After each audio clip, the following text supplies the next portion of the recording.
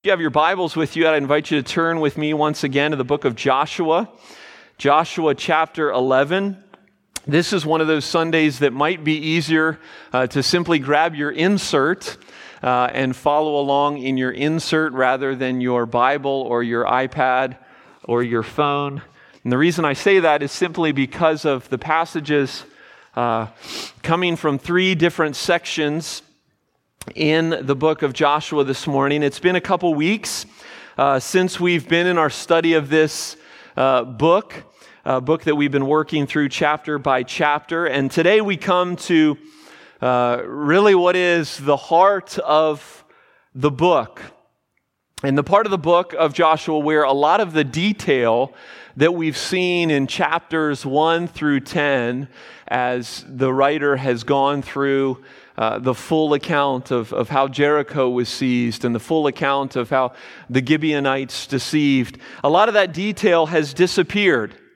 And now in this middle section of the book of Joshua, we find, in large measure, we find summaries of conquest and descriptions of how the land was divided among the tribes of Israel that now have walked and are taking over this land. And it may feel like a quick span of time, but it's actually several years that this conquest is taking place. We're not talking about a matter of weeks. We're talking about 5 to 7 years is the full extent of the conquest that we read in Joshua. And so the book Joshua generally divides into two parts. Chapters 1 through 12 is the conquest of the land, and then chapters 13 through 24 is by and large the settlement of that land and the distribution of the land. In these middle chapters, there are lots of names, lots of places, and we're not going to address them specifically. We're going to address them more generally.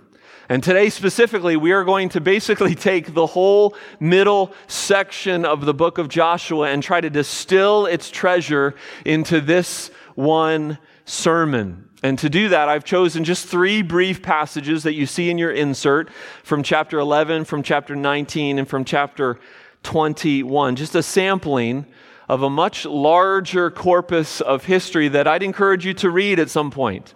Go home and read chapters 11 through 21. Certainly more could be said about these chapters than I'm going to say. But at the very beginning of this study, I said up front that I wanted this to be a summer study highlighting the book of Joshua. And so, Lord willing, that's what we're going to do. We're going to cover this big middle section of the book and then go to the end of the book and cover a few loose ends, and Lord willing, finish by the end of next month, by the end of August. And so that's where we are. That's where we're going briefly. If you're able, I'd invite you to stand for the reading of God's Word and follow along Joshua chapter 11, chapter 19, and chapter 21.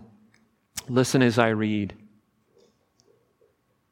So Joshua took all the land, the hill country, and all the Negeb, and all the land of Goshen, and the lowland, and the Arabah, and the hill country of Israel, and its lowland, from Mount Halak, which rises toward Seir, as far as Baal-Gad, in the valley of Lebanon, toward Mount Hermon.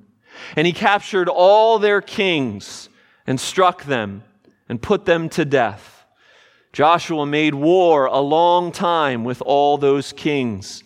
There was not a city that made peace with the people of Israel except the Hivites, the inhabitants of Gibeon. They took them all in battle. For it was the Lord's doing to harden their hearts, that they should come against Israel in battle, in order that they should be devoted to destruction and should receive no mercy, but be destroyed, just as the Lord commanded Moses. And Joshua came at that time and cut off the Anakim from the hill country, from Hebron, from Debir, from Anab, and from all the hill country of Judah, and from all the hill country of Israel. Joshua devoted them to destruction in their cities. There was none of the Anakim left in the land of the people of Israel. Only in Gaza, in Gath, and in Ashdod did some remain. So Joshua took the whole land, according to all that the Lord had spoken to Moses. And Joshua gave it for an inheritance to Israel, according to their tribal allotments, and the land had rest from war. Joshua 19, verse 49. When they had finished distributing the several territories of the land as inheritances, the people of Israel gave an inheritance among them to Joshua, the son of Nun. By the command of the Lord, they gave him the city that he asked, Timnath-Serah in the hill country of Ephraim. And he rebuilt the city and settled in it. These are the inheritances that Eleazar the priest and Joshua the son of Nun and the heads of the fathers' houses of the tribes of the people of Israel distributed by lot at Shiloh before the Lord at the entrance of the tent of meeting. So they finished dividing the land. Joshua 21, verse 43. Thus the Lord gave to Israel all the land that he swore to give to their fathers, and they took possession of it, and they settled there. And the Lord gave them rest on every side, just as he had sworn to their fathers. Not one of all their enemies had withstood them, for the Lord had given all their enemies into their hands. Not one word of all the good promises that the Lord had made to the house of Israel had failed. All came to pass. Amen. This is the word of the Lord.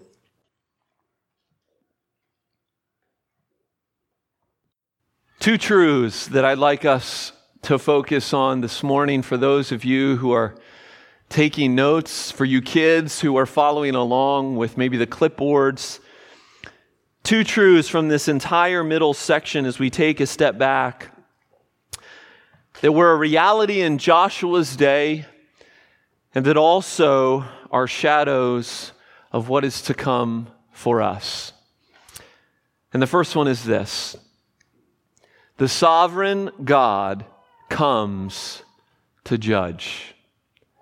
The sovereign God comes to judge. Sovereign justice will come.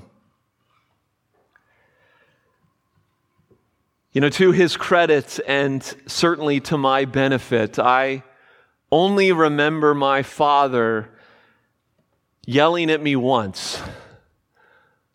It's not because I didn't deserve it many times, but he's a very patient, self-controlled, soft-spoken man. And only once in my adolescent maturity, when I had taken my fists to my older sister, could my dad take it no longer, and he whisked me off into my room, and in righteous anger, he raised his voice to me before justly punishing me to the point of tears. I remember it vividly. I remember it like it was yesterday because it was a fearful thing. A fearful thing in all the right ways. See, this picture that we've been studying, particularly that we hear about this morning in these various passages that I've picked, this entire conquest, it paints a picture of our God. And the words that we just heard, and the conquest in general, I think, and I think you would agree with me, paints a picture of our God that is fearful. So I want to ask the question, how do we deal with this? How do we deal with some of these verses that we read in Joshua 11 specifically? See, as we pick up the story, Israel has essentially, they've driven a wedge into the promised land. Since crossing the Jordan, they have taken Jericho, they've taken Ai, they've made an alliance, although unintended, with the Gibeonites who deceived them, one of the most significant cities in the region. And then as the end of chapter 10 records, they now move into what is known as the Southern Campaign, as they begin to take the cities in the hill country to the south. And then after that, in chapter 11 and in the chapters following, they move to the north and they take the cities in the north, and they're confronted with the first time ever by horses and by chariots and by military might that they had not yet seen. And yet it doesn't matter, because the sovereign one, the Lord, Yahweh, is with them. And so it doesn't matter what kind of military might they're facing. They are rolling over their enemies. And as the Bible says, and as Joshua chapter 11 says, there is no peace.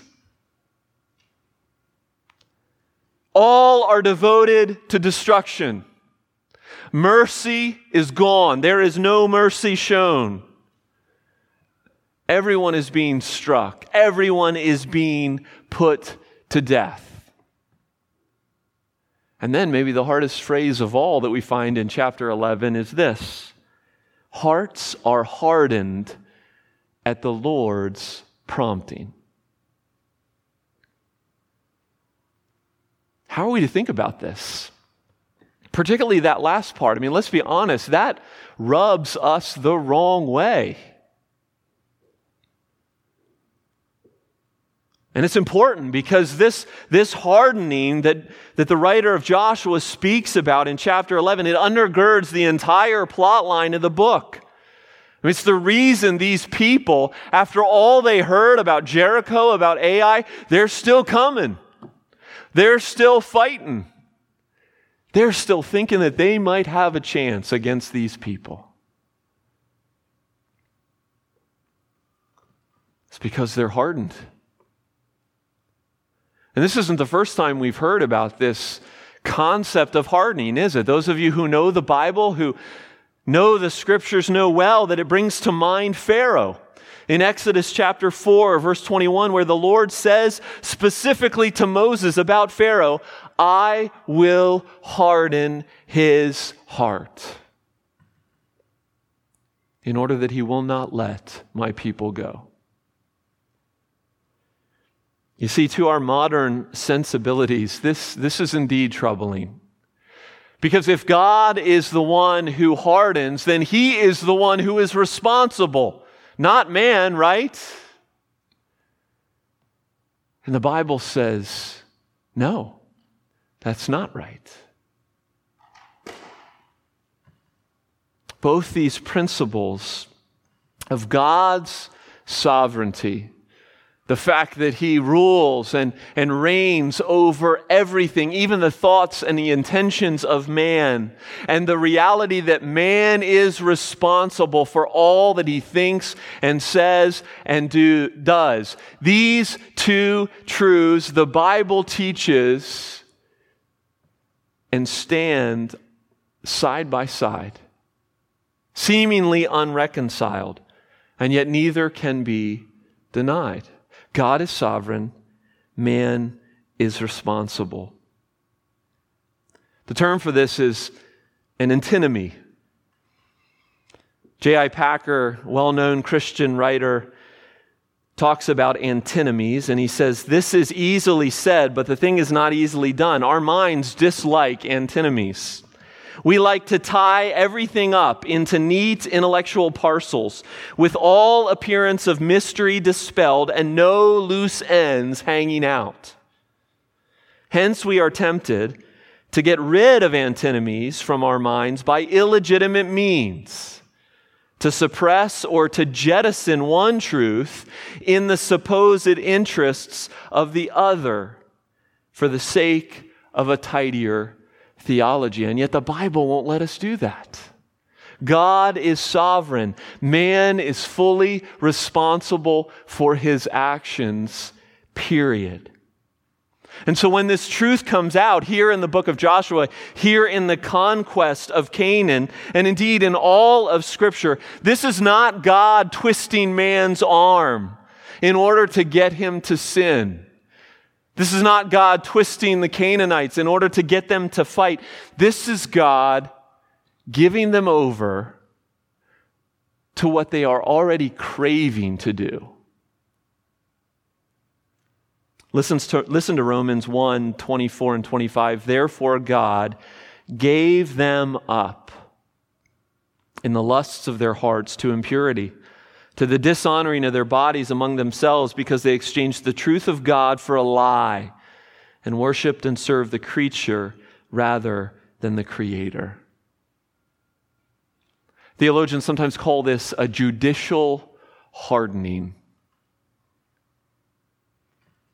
This is sovereign justice falling upon those who deserve it.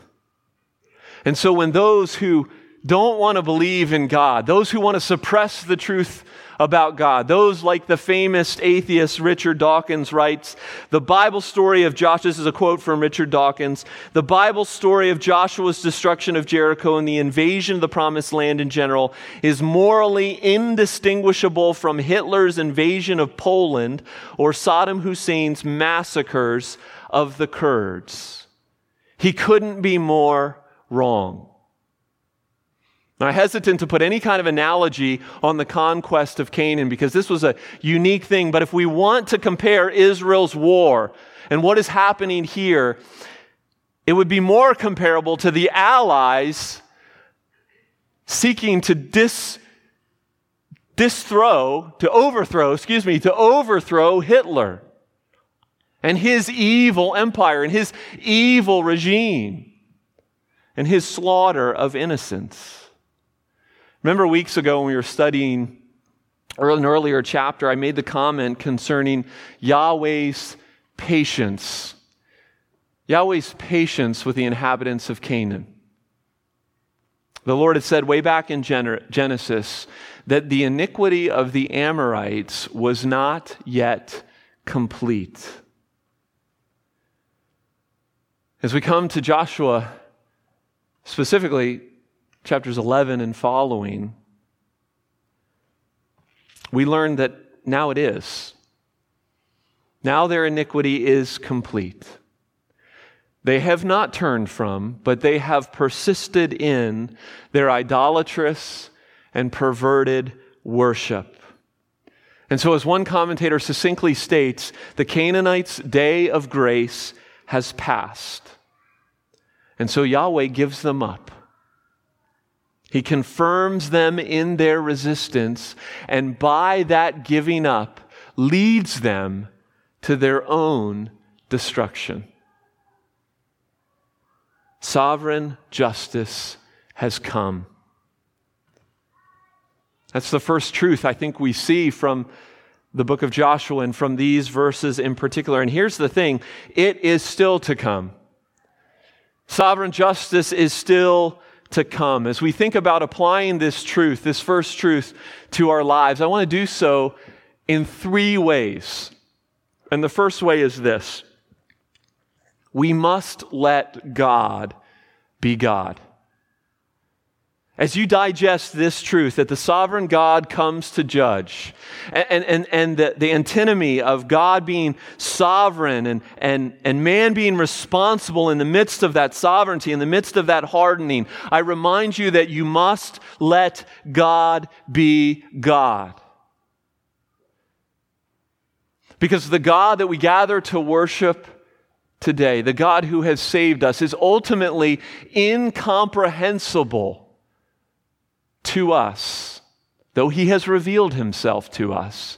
Ultimately, he is incomprehensible, and yet he is good. He is perfectly good. And so while we might be tempted to sit in sovereign judgment over this statement and over the actions that we find in this book, we cannot and we must not. We can wonder.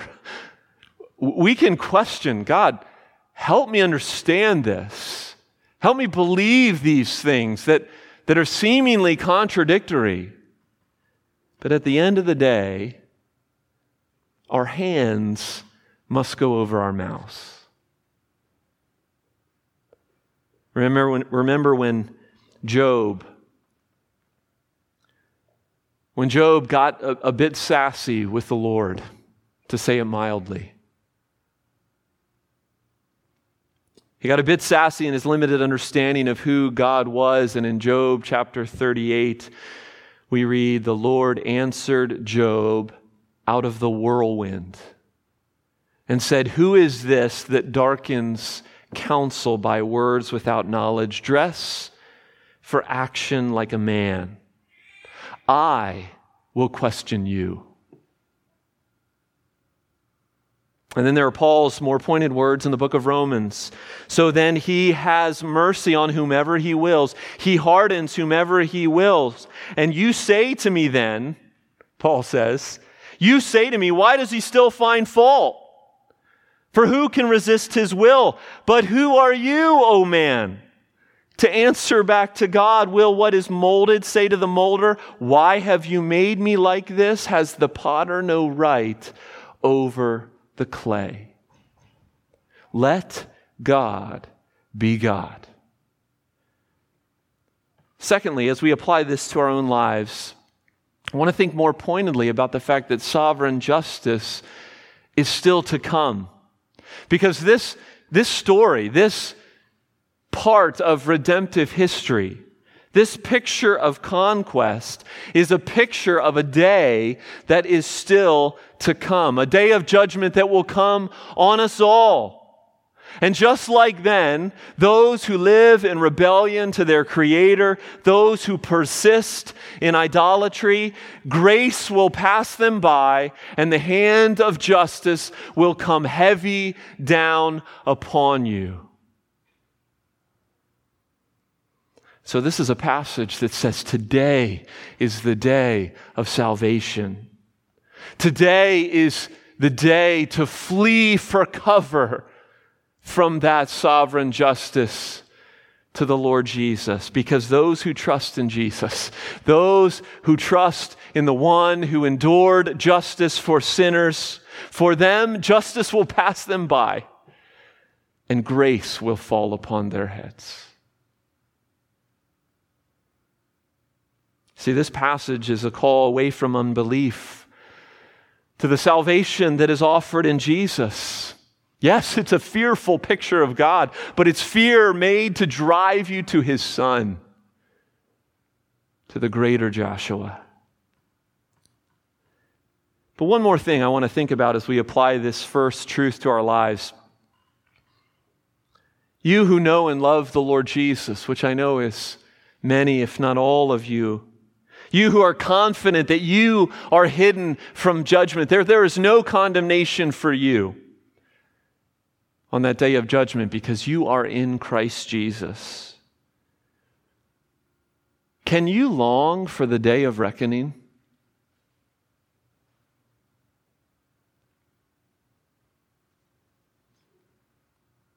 As we think about sovereign justice, can we long for that justice to come?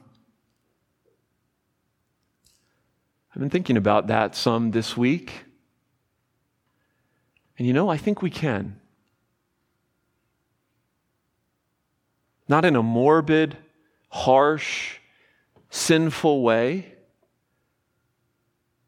But brothers and sisters, we don't have to turn our heads in embarrassment about what happened here. The people of God, the people of Israel didn't turn their heads in embarrassment. They reveled in divine justice pouring down upon their enemies in order that they might receive what was rightfully theirs. We read in the Psalms, Psalm 94, verses 1 through 3, O Lord, God of vengeance, O God of vengeance, shine forth, rise up, O Judge of the earth, repay to the proud what they deserve. O Lord, how long shall the wicked exult? And so, people of God, when humans transport other humans in unventilated trucks to the point of death, when perversion of every kind is normalized in the name of love and of tolerance, when innocent babies are killed by the thousands daily, when the name of Jesus can't even be spoken in places on this planet, we can and we should long for the sovereign justice of our God. Because He alone deserves the honor. He alone deserves the praise. And His name ought to be exalted from every mouth. Yes, we long for grace. Indeed, we long for grace. We long for repentance, even from our enemies. But ultimately, we long that righteousness would rule. Sovereign justice has come and will come. That's the first truth I'd like us to consider this morning. The second is this. A new kingdom awaits. A new kingdom awaits. Tacoma, Washington, Birmingham, Alabama, Morristown, New Jersey, Lookout Mountain, Georgia, Escondido, California, Poway, California. What are these? Well, to you who are listening, they're just places. They're just cities, they're towns, they're geography. But to me, these are the places of promise and of grace. These are places that are part of my story. Tacoma, Washington was where God gave me breath into a family that worshiped and served Him, a covenant family. Birmingham, Alabama is where I received the sign of that covenant, baptism, and was set apart as the Lord's. Morristown, New Jersey is where for 18 years I was nurtured by a biological family and by a spiritual family. Lookout Mountain, Georgia is where my faith became rooted and turned into a calling to become a full-time shepherd in Christ Church. Escondido, California is where I was given the tools for a life of ministry, and Poway, California was where my gifts first flourished in the church in a capacity that they had never done before. You see, to most of you, to those of you who don't know me in particular, these are just interesting, maybe, cities and states, but to me, this is meaningful geography. And so as you're paging through Joshua, as you're looking at chapters 11 and 12 and 13 and 14, you see chapter after chapter of people and places. This is not simply a dull archive for history's sake. As one commentator said, this is promise geography. This is the itemization of God's goodness to His people. So you need to hear all these places, all these tribes, these peoples. You need to hear this as God's people would have heard it.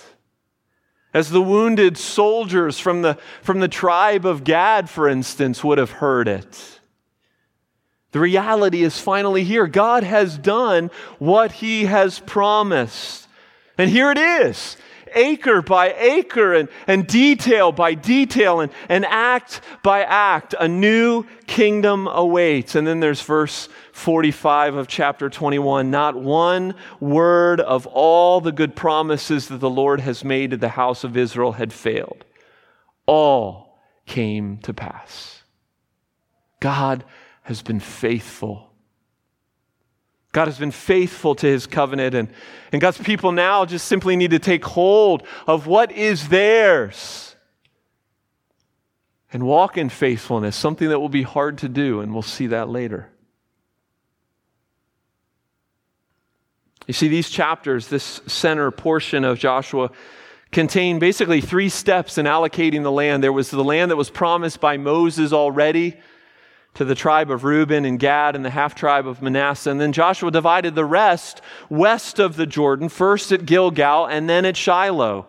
And there's much detail in the names and the places that we could explore, and even pockets of conquest that still need to be accomplished. But the overarching theme is that God has given His people their inheritance. they have their place. The days of wandering, the days of fighting, the days of war are over, and rest has arrived. And so what does this have to do with you and me? Well, first of all, real practically, I think there's an example here. One that we find in other places of Scripture as well, the cataloging of God's goodness. Just read Psalm 105, Psalm 135, Psalm 136, and listen to the detailed recounting of all that God has done in the midst of His people. It's a reminder that we would do well as a people, as individuals, as families, as a church, to recount, not just on Thanksgiving, but to recount what God has done. Listen to the words of one commentator. He says, if we, the church, were to train ourselves to recognize God's goodness act by act and detail by detail, many of us would come to think more highly both of God and of the church. Much of our despondency comes from failing to see how much God has really achieved. A new kingdom awaits. There's also an example of the actions of God's people here, I think, that we can apply to our lives. We are called to do, in a sense, what they have done, what they are doing. We are called to announce the coming, the arrival of a new kingdom. This is our task. This is our task, to tell what is here and to tell what is still to come. Revelation 11:15, the voices cry, the kingdom of the world has become the kingdom of our Lord and of His Christ, and He shall reign forever and ever. You see, at the end of the day, it's this fulfillment of promise for us, this culmination and fullness, where ultimately our hope lies. People of God, a greater inheritance, a greater final rest is coming for you. Hebrews 4, we read about it weeks ago as we have been reading through the book. Hebrews 4, 8 through 10 says, for if Joshua had given them rest, God would not have spoken of another day later on. So then there remains a Sabbath rest for the people of God. For whoever has entered God's rest has also rested from his works, as God did from His. You see, the inheritance, the rest that we see the people of Israel receiving from Joshua, it's just the dress rehearsal for the rest and for the inheritance that you are going to receive through the greater Joshua. And our rest and our inheritance is both a person as well as a place. Listen to these promises. Psalm 16, 5 and 6. The Lord is my chosen portion and my cup. You hold my lot. The lines have fallen for me in pleasant places. Indeed, I have a beautiful inheritance. Romans 8, 16 and 17. The Spirit Himself bears witness with our spirit that we are children of God. And if children, heirs of God and fellow heirs with Christ. And then Jesus' words in John 14, let not your hearts be troubled. Believe in God, believe also in me. In my Father's house are many rooms. If it were not so, would I have told you that I go to prepare a place for you. I will come again and I will take you to myself, that where I am, you will be also.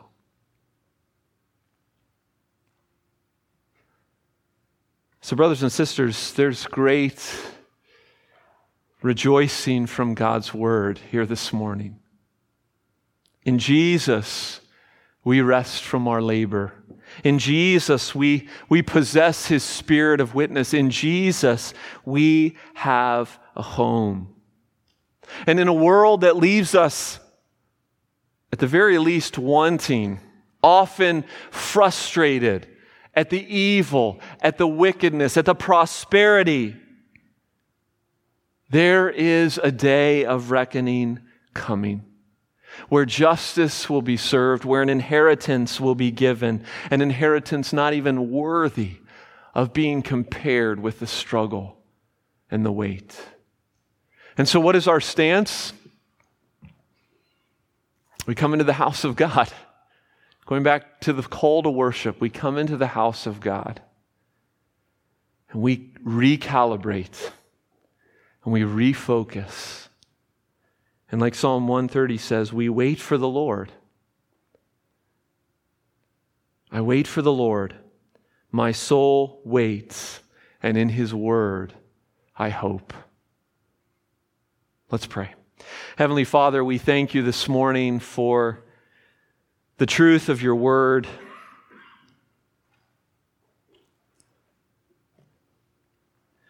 Father, we admit, we confess our struggle to understand as much as we want to understand the relationships of these truths that are taught by the Scriptures, and yet we ask for the faith, we ask for the trust to believe and to live in response to these things. Oh, Father, we give you thanks that there is a refuge for the coming wrath. There is a refuge for sovereign justice. And in Jesus, we not only have shelter, we not only have covering, but we have an inheritance. We have a hope. Oh, Father, may that fill our sails this day. Fill us to overflowing, that we indeed might proclaim to those around us that there is a kingdom that has come.